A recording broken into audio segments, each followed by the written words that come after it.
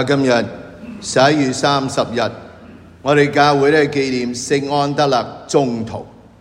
佢係生於貝特賽達，係伯多祿嘅長兄。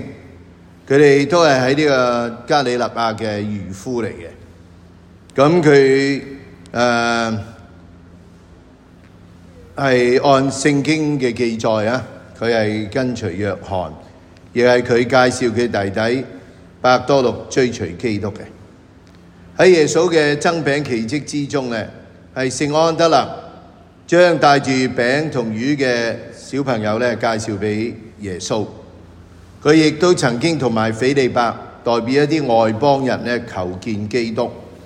相傳佢喺聖神降臨之後咧，去咗小亞細亞同希臘一帶宣講福音，並約喺60年，即係同埋喺一個地方就係今日嘅希臘，當時嘅亞卡亞，喺嗰度被釘死喺十字架上面啦。佢應該好似係都係唔知係咪都係倒轉頭，不過咧個十字架係一個交叉形嘅。咁希臘嘅教會奉佢為佢哋嘅主保，所以今日我哋都求呢位安德肋耶穌咧形容佢咧喺個神視嘅書咧，佢係無聲無息，不過好似空氣中咧佢臨在。咁期望我哋咧都有呢份嘅細心睇到我哋身邊嘅人，知道人嘅需要，成為咧呢一個傳福音。恭讀按聖馬竇所載耶穌基督嘅福音。耶穌沿加里肋亞海行走時，看見了兩個兄弟，稱為伯多祿的西門和他的兄弟安德肋，在海裏撒網。他們原是漁夫。他就對他們說：來，跟隨我，我要使你們成為漁人的漁夫。他們立刻捨下網，跟隨了他。耶穌從那裏再往前行，看見了另外兩個兄弟，載伯德的兒子雅各伯和他的弟弟若望，在船上同自己的父親載伯德修理他們的網，就召叫了他們。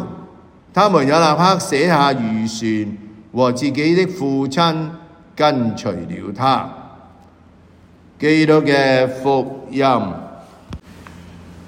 喺呢個聖經咧，我哋一開頭嘅講咗啦呢個安德肋咧，佢係伯多祿嘅長兄，即係話佢年紀一把啦。咁呢一把年紀嘅人咧耶穌讚美佢啦。呢個唔係福音咧有講呢個神視嘅書裏頭咧，喺最後晚餐我好記得咧，耶穌讚佢啦。讚佢乜嘢咧？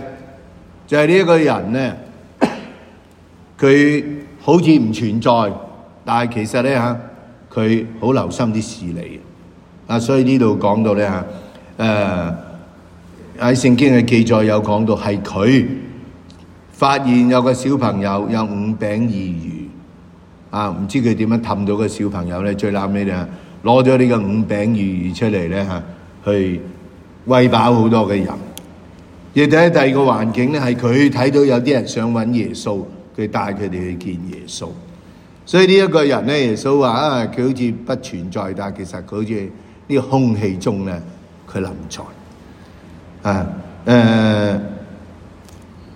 究竟我哋喺呢個世界上面嘅生活，我哋係一個點樣嘅人咧？人哋接觸咗我哋帶啲乜嘢俾人咧？呢度羅馬人書講到傳信者咧係有福嘅。因為如果冇人傳福音，邊個會知咧？今日我諗我哋每一個領咗洗嘅人都知啦。以前好似傳福音咧，就係我哋呢啲專責奉獻俾天主嘅人做啦。今日咧梵二之後提醒啦，我哋所有嘅教友，當你領洗嘅時候，你有呢個先知之職你都係有責任喺自己嘅生活上面見證自己嘅信仰，令到身邊嘅人呢因住我哋呢去信。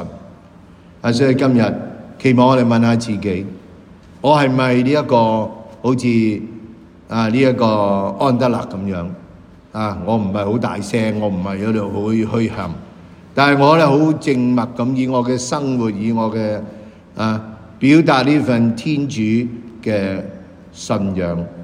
我哋睇到身邊人嘅需要，我哋幫佢哋咧去到天主，亦好似安德肋咁咧，幫助一啲人咧能夠參與呢一個嘅好似嗰個小朋友啦如果佢唔肯俾嗰啲餅魚出嚟，耶穌都好難顯奇蹟啦所以邊個氹佢咧？我以為安德肋嚟而今日答唱詠咧，好奇怪咧大家讀嗰句説話咧係唔夠靚嘅他的聲音。新嘅書咧係講讚頌天主的聲音傳遍普世。期望我哋問下自己，我講嘅説話係咪一個讚頌天主嘅聲音呢？讓我哋記得，我哋要成為一個讚頌天主嘅聲音。